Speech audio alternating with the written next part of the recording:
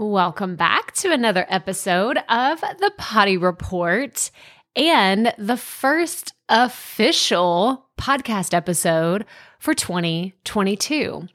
And I'm actually recording this in real time the day before this episode airs because, just things got away from me. And as much as I like to talk about being the batch queen and being able to create content well in advance and have it all planned out, sometimes it just doesn't happen that way. But I do love the idea of being consistent. And so here I am recording this episode on a Sunday, the day before it airs, like less than 20. It's like a Sunday afternoon. It's almost 2 p.m. I'm actually getting ready to take my son to basketball practice soon. And I'm like, wait, I got to go record some episodes. So I just wanted to tell you that just to keep things real because I know you like to know the behind the scenes.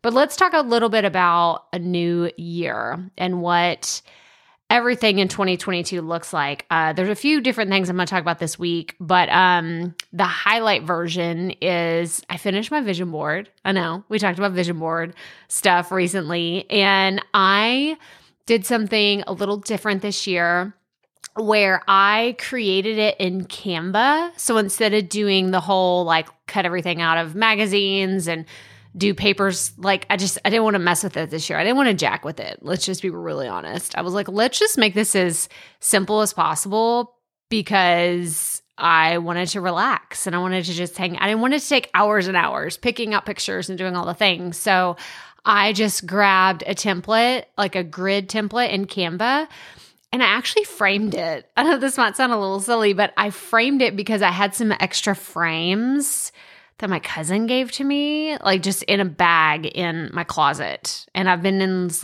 let's purge everything and clean closets out and donate trash. I'm just in the spring cleaning a little early this year. But I found this picture frame and I was like, oh my gosh, I can put it in here. So I printed it off and it has some podcasts that I want to get on this year, which would be incredible. I mean, it's some pretty big name podcast. And then I have a few pictures that kind of surprised me, but they were exactly what I guess my soul is looking for. And one of them is a picture of a woman meditating right by the ocean. And another one is a picture of a river in the middle of the woods or in the middle of a forest.